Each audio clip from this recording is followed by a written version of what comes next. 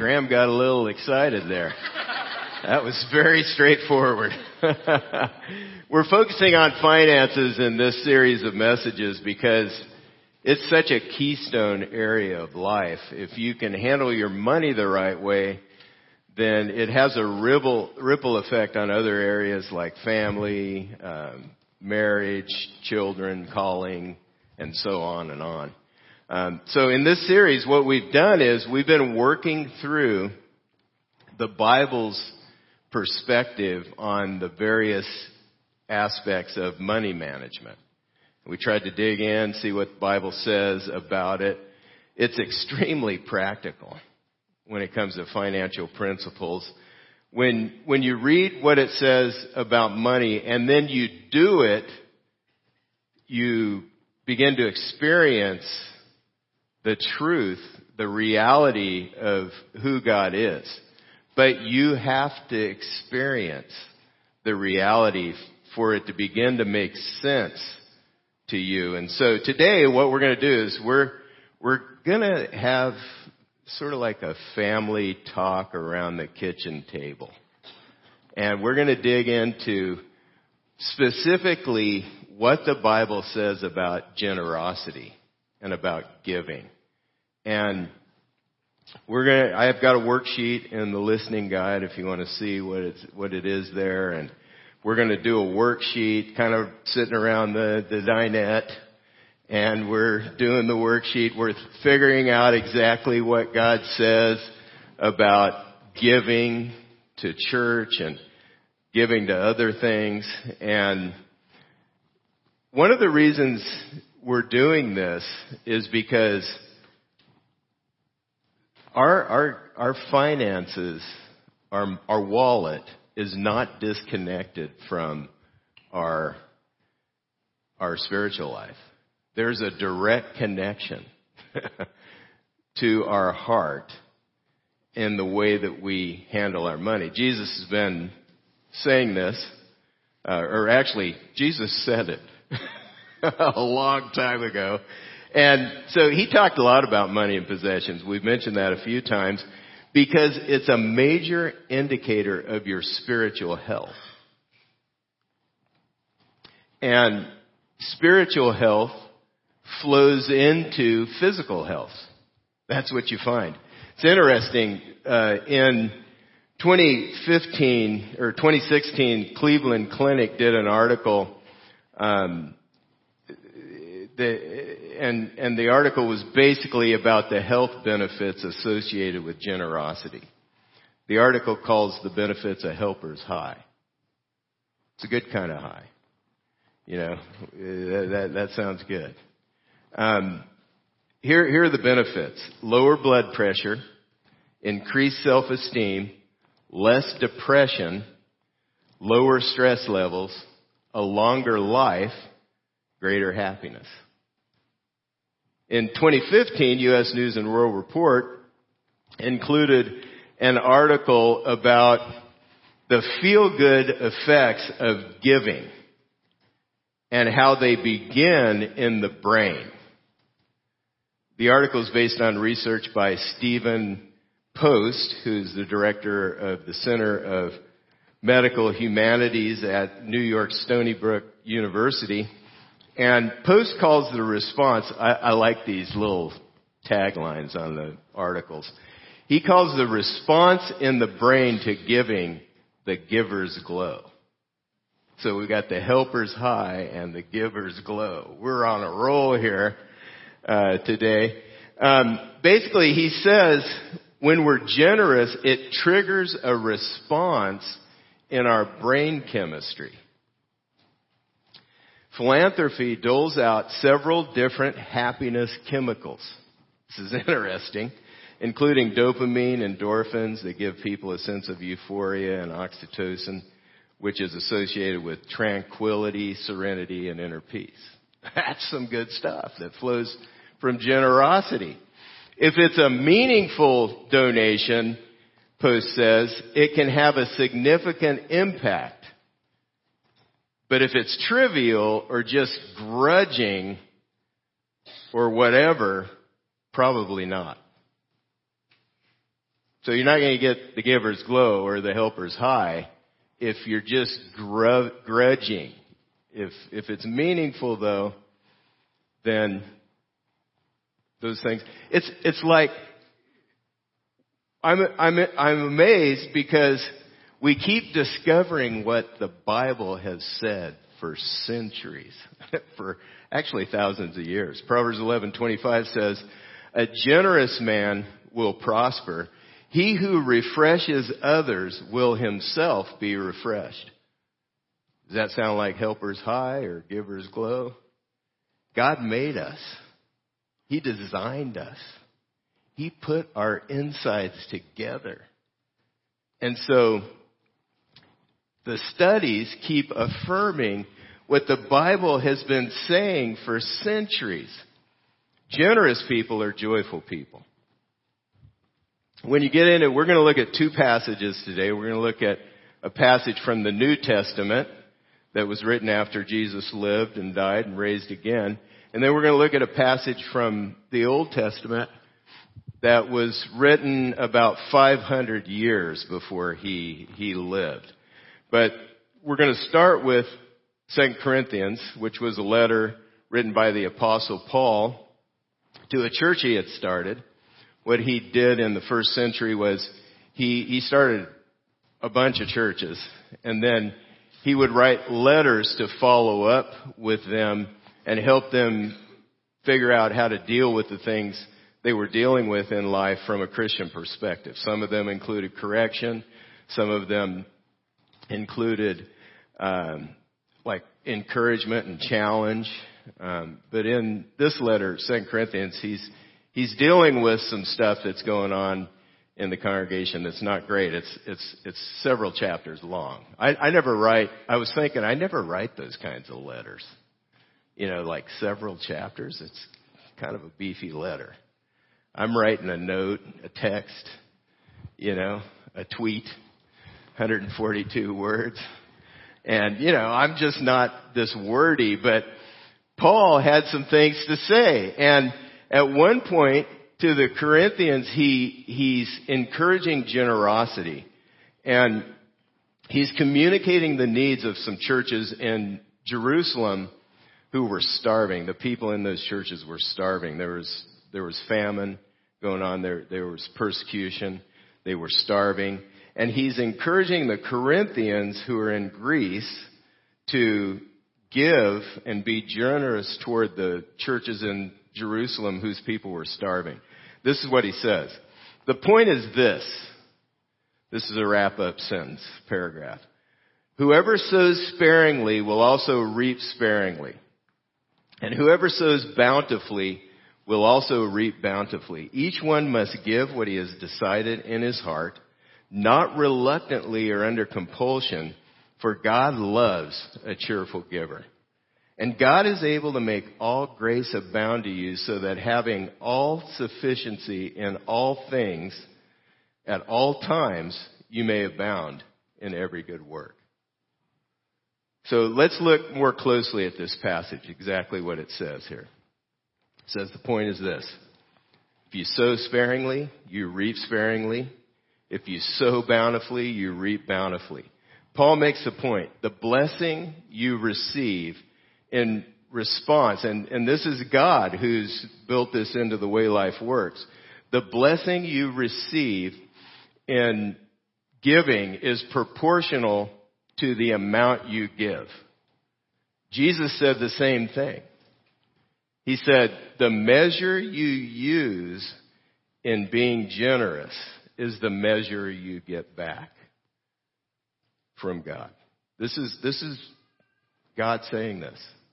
So if I have a little teaspoon and I dole out, that's how I sow, then I can expect to get a teaspoon of blessing back. But if I bring in a big dump truck and I dole it out in the dump truck size, then I can expect that back. That's the way God works.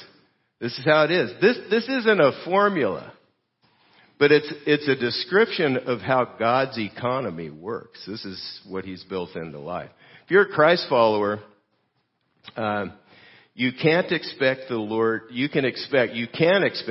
to lead you to new levels of generosity. And what we're doing here is a little kitchen table, around the dinette table talk that's aimed at Christ followers. If you're not yet following Christ and you haven't yet made him your Lord, then you'll find out what God wants as we handle our finances. And that's what we've been doing in this series. So if you're a Christ follower, you can expect God to keep bumping up your level of generosity.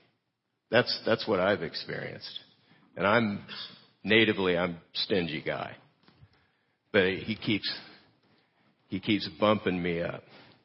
And so that's what we see here. In verse 7, Paul shifts to not the gift itself, but the heart behind the gift.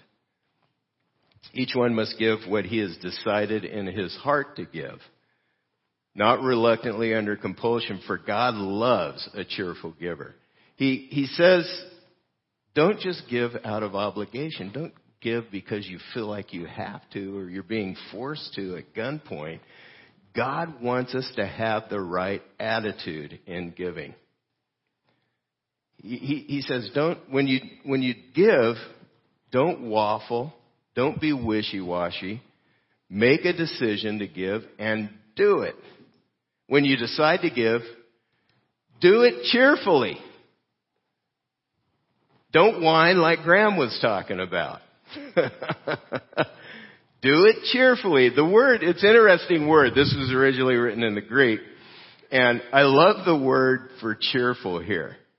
Hilaros in the Greek. And you can hear the word hilarious. Be cheerful. Be magnanimous. Be glad. We're to give cheerfully without grudging.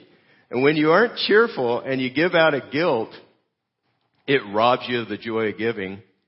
No givers glow. No helpers high when you do giving that way. So keep asking God to help you arrive at the right attitude toward giving.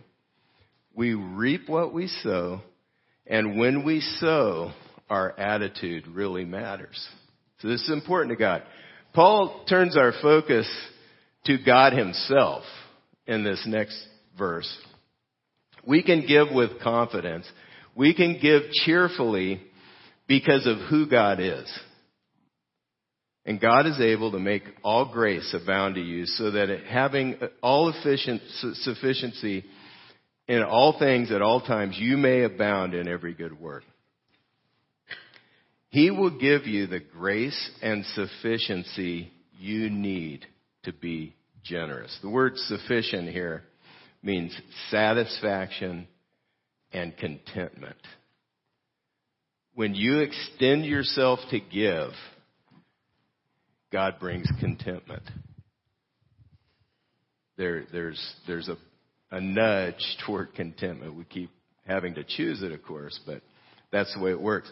With the perspective of this passage in mind, I want to turn to focus on a pattern of giving. I mentioned it last week.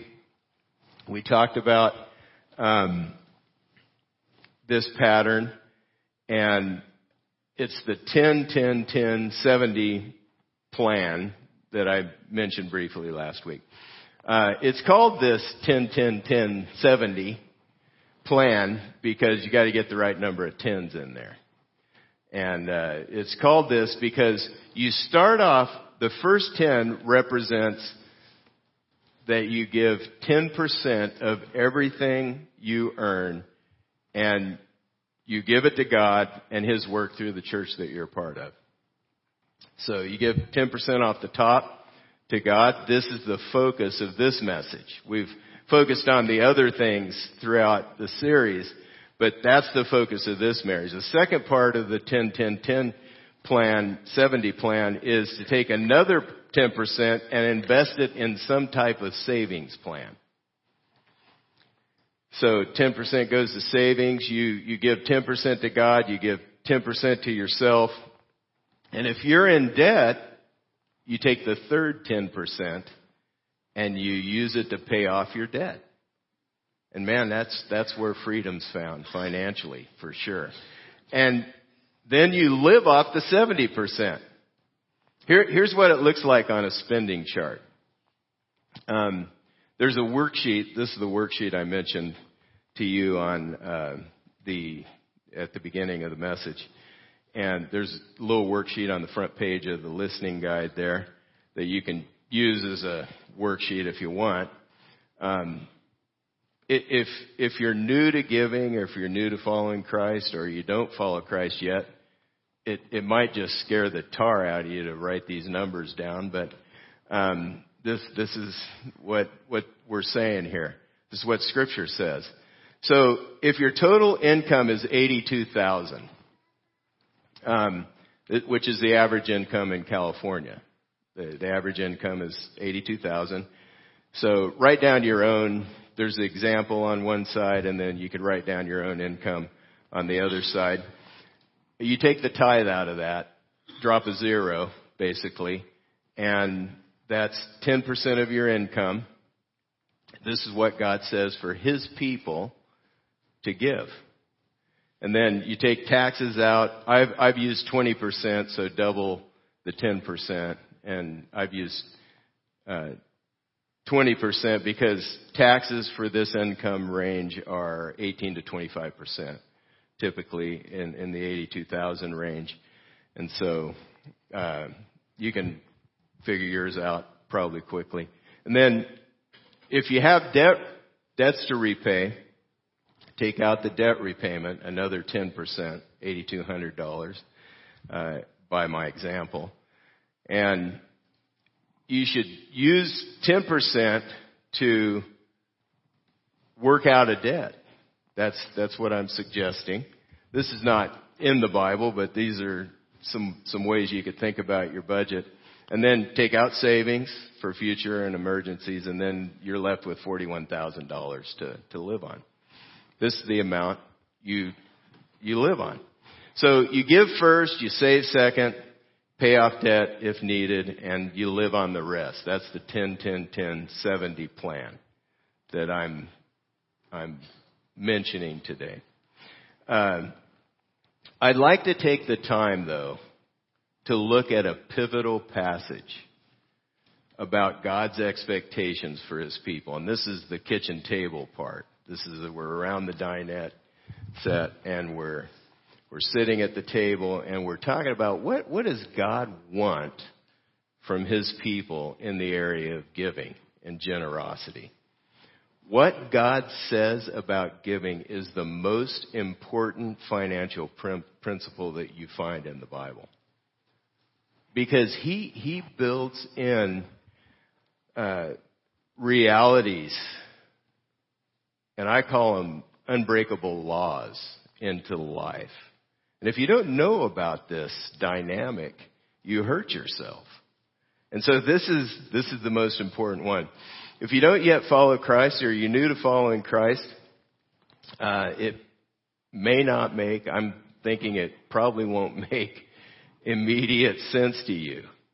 And it may seem like to get to the level of giving God wants, I've got a huge mountain. It feels insurmountable to climb. But this is a major way that we get to know God. It's a very important thing to understand about God's relationship to us as we handle our finances. So I'd like you to try to understand what the Bible is saying before you write it off. Just try to understand it. Try to hear what God's saying through the Scriptures without getting defensive about it if it's new to you. And after I walk through it, if you want to, just throw it in the circular file, that no problem. He always allows us to decide whether or not we're going to obey Him. He gives us the choice. And so what we're going to do is dig in, and you can figure it out and make up your own mind. Which is what 2 Corinthians said to do, didn't it? Said, make up your mind. Decide in your heart what you're going to give. So in the book of Malachi, there's a dialogue between God and his people, and we're able to listen into the dialogue. So God has a conversation, or there's a conversation with God about money. Malachi 3:7-12 says, "Ever since the time of your forefathers, you have turned away from my decrees and have not kept them. Return to me, and I will return to you, says the Lord Almighty." So they have drifted off from obeying God. These are his people of Israel, that God was working with to try to show the world, the rest of the world, the wisdom of his ways. And they've drifted off, and he says, return to me. And he's having both ends. God is having both ends of this conversation. You ever done that in your mind? I mean, you know. So there's the idea is, hey, how have we drifted off? What has happened? He says, but you ask, how are we to return? So he says, you've drifted off, and then the next question is, how do we return? And God says, will a man rob God? Yet you rob me. And you're like, whoa, we're robbing you. How are we robbing you? But you ask, how do we rob you? In tithes and offering. You are under a curse then, your whole nation, because you are robbing me. Bring the whole tithe into the storehouse, that there may be food in my house. Test me in this. In other words, check it out to see if this is real. If you obey me in the financial arena and give a tithe, you will experience that I am who I say I am. So test me in this, says the Lord Almighty, and see if I will not throw open the floodgates of heaven and pour out so much blessing that you will not have room for it. I will prevent pests from devouring your crops and the vines in your fields, and they will not cast their fruit, says the Lord Almighty. Then all the nations will call you blessed, for yours will be a delightful land, says the Lord Almighty. Some of the language here might be lost on us, so I'd like to give a quick definition of the key words. First of all, tithe. The word tithe literally means 10%. The term is used for the practice of taking 10% of everything you earn, whether through labor or inheritance or windfall or sale, and giving it to God. That's what he's talking about there. It should be based on all of your income. That's what's meant by the whole tithe. So what was happening is people were playing games with God, or trying to anyway. They were trying to play games with God and coming up with rules that would allow them not to give based on their whole tithe, their whole income. So they would hold back some of the tithe. They'd come up with reasons to do that. This is a hard issue with God. Jesus has been saying that. And God's people are commanded to give a tithe out of gratitude, realizing that everything comes from him. And it's a way, if you do this, if you obey God in this, you find out how real he is. Offering is the second word. So that's how they were robbing God, in tithes and offerings. An offering is anything you give above and beyond your tithe. 10% was considered the bare minimum of what God wants his people to return to him. In the Bible, out of gratitude and commitment, people would not only give the tithe, but they would give an offering above and beyond the tithe. Like our Christmas offering that we collect every year. Jesus affirmed this practice in Matthew 23:23 by stating that people should tithe. It's so dangerous to understand what God wants externally and to do it, and then to miss the heart behind it. This is a very common thing in the way we're wired as human beings. And so Jesus was talking to some guys who were like professional hypocrites and people who would do the stuff that God told us to do, and their heart wouldn't be in it, and they would hold back tithe. They would tithe, but they wouldn't do any other kindnesses. And so he says, you should tithe, but you need to give God your heart. And that's what he's saying here, is that we should tithe, but we should give God our heart. And the tithe is the minimum of what God's asking for. It's the floor, not the ceiling of our giving. The next phrase or the next word is storehouse. The storehouse, we don't have a temple. We'll find out we are the temple, but the storehouse was attached to the temple where the people of Israel went to worship.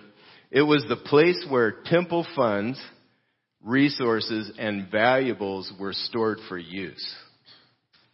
The temple was the designated place for worship, the center of the people of God, their community of faith. It was the central organizer for the ministry of the people of God. And over time, when Jesus came and the church started, the temple became the church. In 1 Corinthians 3:16, don't you know that you yourselves are God's temple? He's speaking about us. And it's a spiritual temple. We are God's temple. God's temple is sacred. And you are that temple. So throughout the New Testament, the tithes and offerings of God's people were to go to their church. You could give above and beyond offerings to other places, but not the tithe. That's the pattern. The tithe is not what you give to the United Way or a parachurch organization or disaster relief, but the tithe is what you give to your church. So when God's people don't tithe, there's another word we need to define, which is curse. If they don't allocate their finances the way God asks, it's a very serious thing. It places us under a curse. In other words, we're on our own to make life work without God's help. That's the idea of a curse. It means to be outside of God's blessing, outside of His umbrella of protection and provision. So you're operating independently in life of His supernatural oversight and intervention. So that's what the passage says. I've actually experienced this. My father-in-law helped me while we were in graduate school to purchase a car, and it was a used car, and it ended up having some trouble. But one of the moments at which it had trouble, it was like the cost of the repairs were around $400. And God immediately brought it to mind that I had forgot to tithe that same exact amount. I'm in graduate school studying to go into the ministry. I should know better. So God got my attention that way. And that's what He's talking about here, or that God's talking about in Malachi. You're under a curse, your whole nation, because you are robbing me. So He uses finances to get our attention. And then blessing, which has to do with God's protection and provision and beyond. So test me in this, He says, and see if I don't throw open the floodgates of heaven and pour out so much blessing that you will not have room enough for it. Some people read this passage and they think, okay, this is awesome. I'm going to tithe, and that is going to be the path to fulfilling my financial dreams. I'm going to get the Mercedes or fill in the blank on whatever car you like. I mean, it's, this is the way it's going to go. So that's one extreme. Wrong. The other extreme is thinking that there is no relationship at all between my giving and my relationship with God, or how He's working in my life to bless or not. Neither of these extremes are biblical. The fact is, if you follow God into this aspect of financial management, He will bless your life. What that blessing looks like is up to God. It could be financial. It could also be a blessing of security, joy, depth of character, fulfillment, impact, influence, or creativity. It could be a blessing from God on your relationships, on your marriage, on your family. But this is for sure one way we can expect God to bless our giving if we tithe. I will prevent pests from devouring your crops, and the vines in your fields will not cast their fruit, says the Lord Almighty. In other words, you will not lose ground financially because of your generosity. You will never have to worry that your giving will take away from your supply. That's what God's point is here. Specifically, you just won't have to worry about your giving leaving you without enough to meet your own needs. God says, trust Him in this. Trust Him enough to do what He says, and I will supernaturally get involved in your life in a unique way and bless you. This is what we're seeing here. This generosity thing is not my native reflex. I tend to live with a scarcity mentality. That's what I like to call it. I heard that phrase one time. I thought, hey, that's me. I'm scared. I'm not going to have enough. I can be afraid that I'm not going to have enough of what I want. So when the opportunity comes to share with other people, then, I hold back. There's a scene that plays out at restaurants often between Cindy and I. If we're out at a restaurant, the scenario doesn't show my best side either. But anyway, after the meal, when it's time for dessert, I usually ask Cindy, hey, you want dessert? Lately she says no a lot.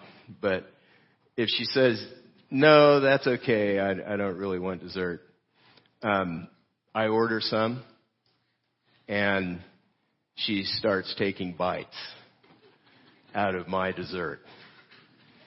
Now, I'm not proud of this. No way I'm proud of this. But in that moment, I'm very stingy. My, real nature comes out. It's like, I don't really need the dessert. I don't need the whole dessert. Lord knows that. But man, and I'm ashamed of that. And so there's this whole dynamic that goes on when, we're sharing dessert that just tears me up. I'm like, oh no, what in the world? I should know better. But this plays out as we're handling our finances as well. It's the same kind of dynamic. We're like, I know God's saying this, but I feel so bad about the way I feel. But honestly, it's our native response. Okay, I'm speaking for myself here, to be stingy. But God says, if you'll obey me, if you'll do what I say in the area of finances, I am going to bless you beyond all that you could imagine. So as I wrap up the message, I'd like you to consider a next step. We're all at different places in terms of giving to the church. And I'd like to ask you to consider whether God is leading you to move up to the next level of giving. Here are some levels of giving. They're sort of arbitrary, but they're just a way for you to kind of hang your place where you're at on them.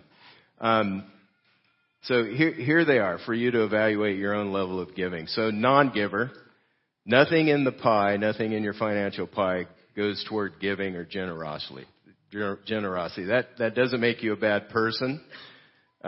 This just isn't your practice in life at this point. And then another level would be sporadic giver. Once in a while, you give like a tip. You throw a little bit in the offering when life's going well. You say thanks to God, but it depends on a few things. How is life going?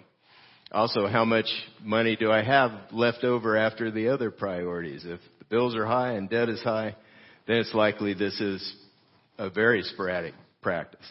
And then a regular giver is another level. Giving is always in your budget, and it's always a part of the plan. At this point, you give regularly here at CIV. And then another step or another level could be a proportional giver. You give a proportion of your money, in other words, a percentage tied to your income. And that's a good place to start if you're trying to figure out how God wants you to give. But then tither is 10%. You literally give 10% of your income. And then beyond the tithe is another level. Sometimes after you've been faithful with the tithe, God brings opportunities along to give extra, and you joyfully do that. You will never give so much that God can't bless your generosity in proportion. You just can't do that. You can't give more than He can give back in blessing.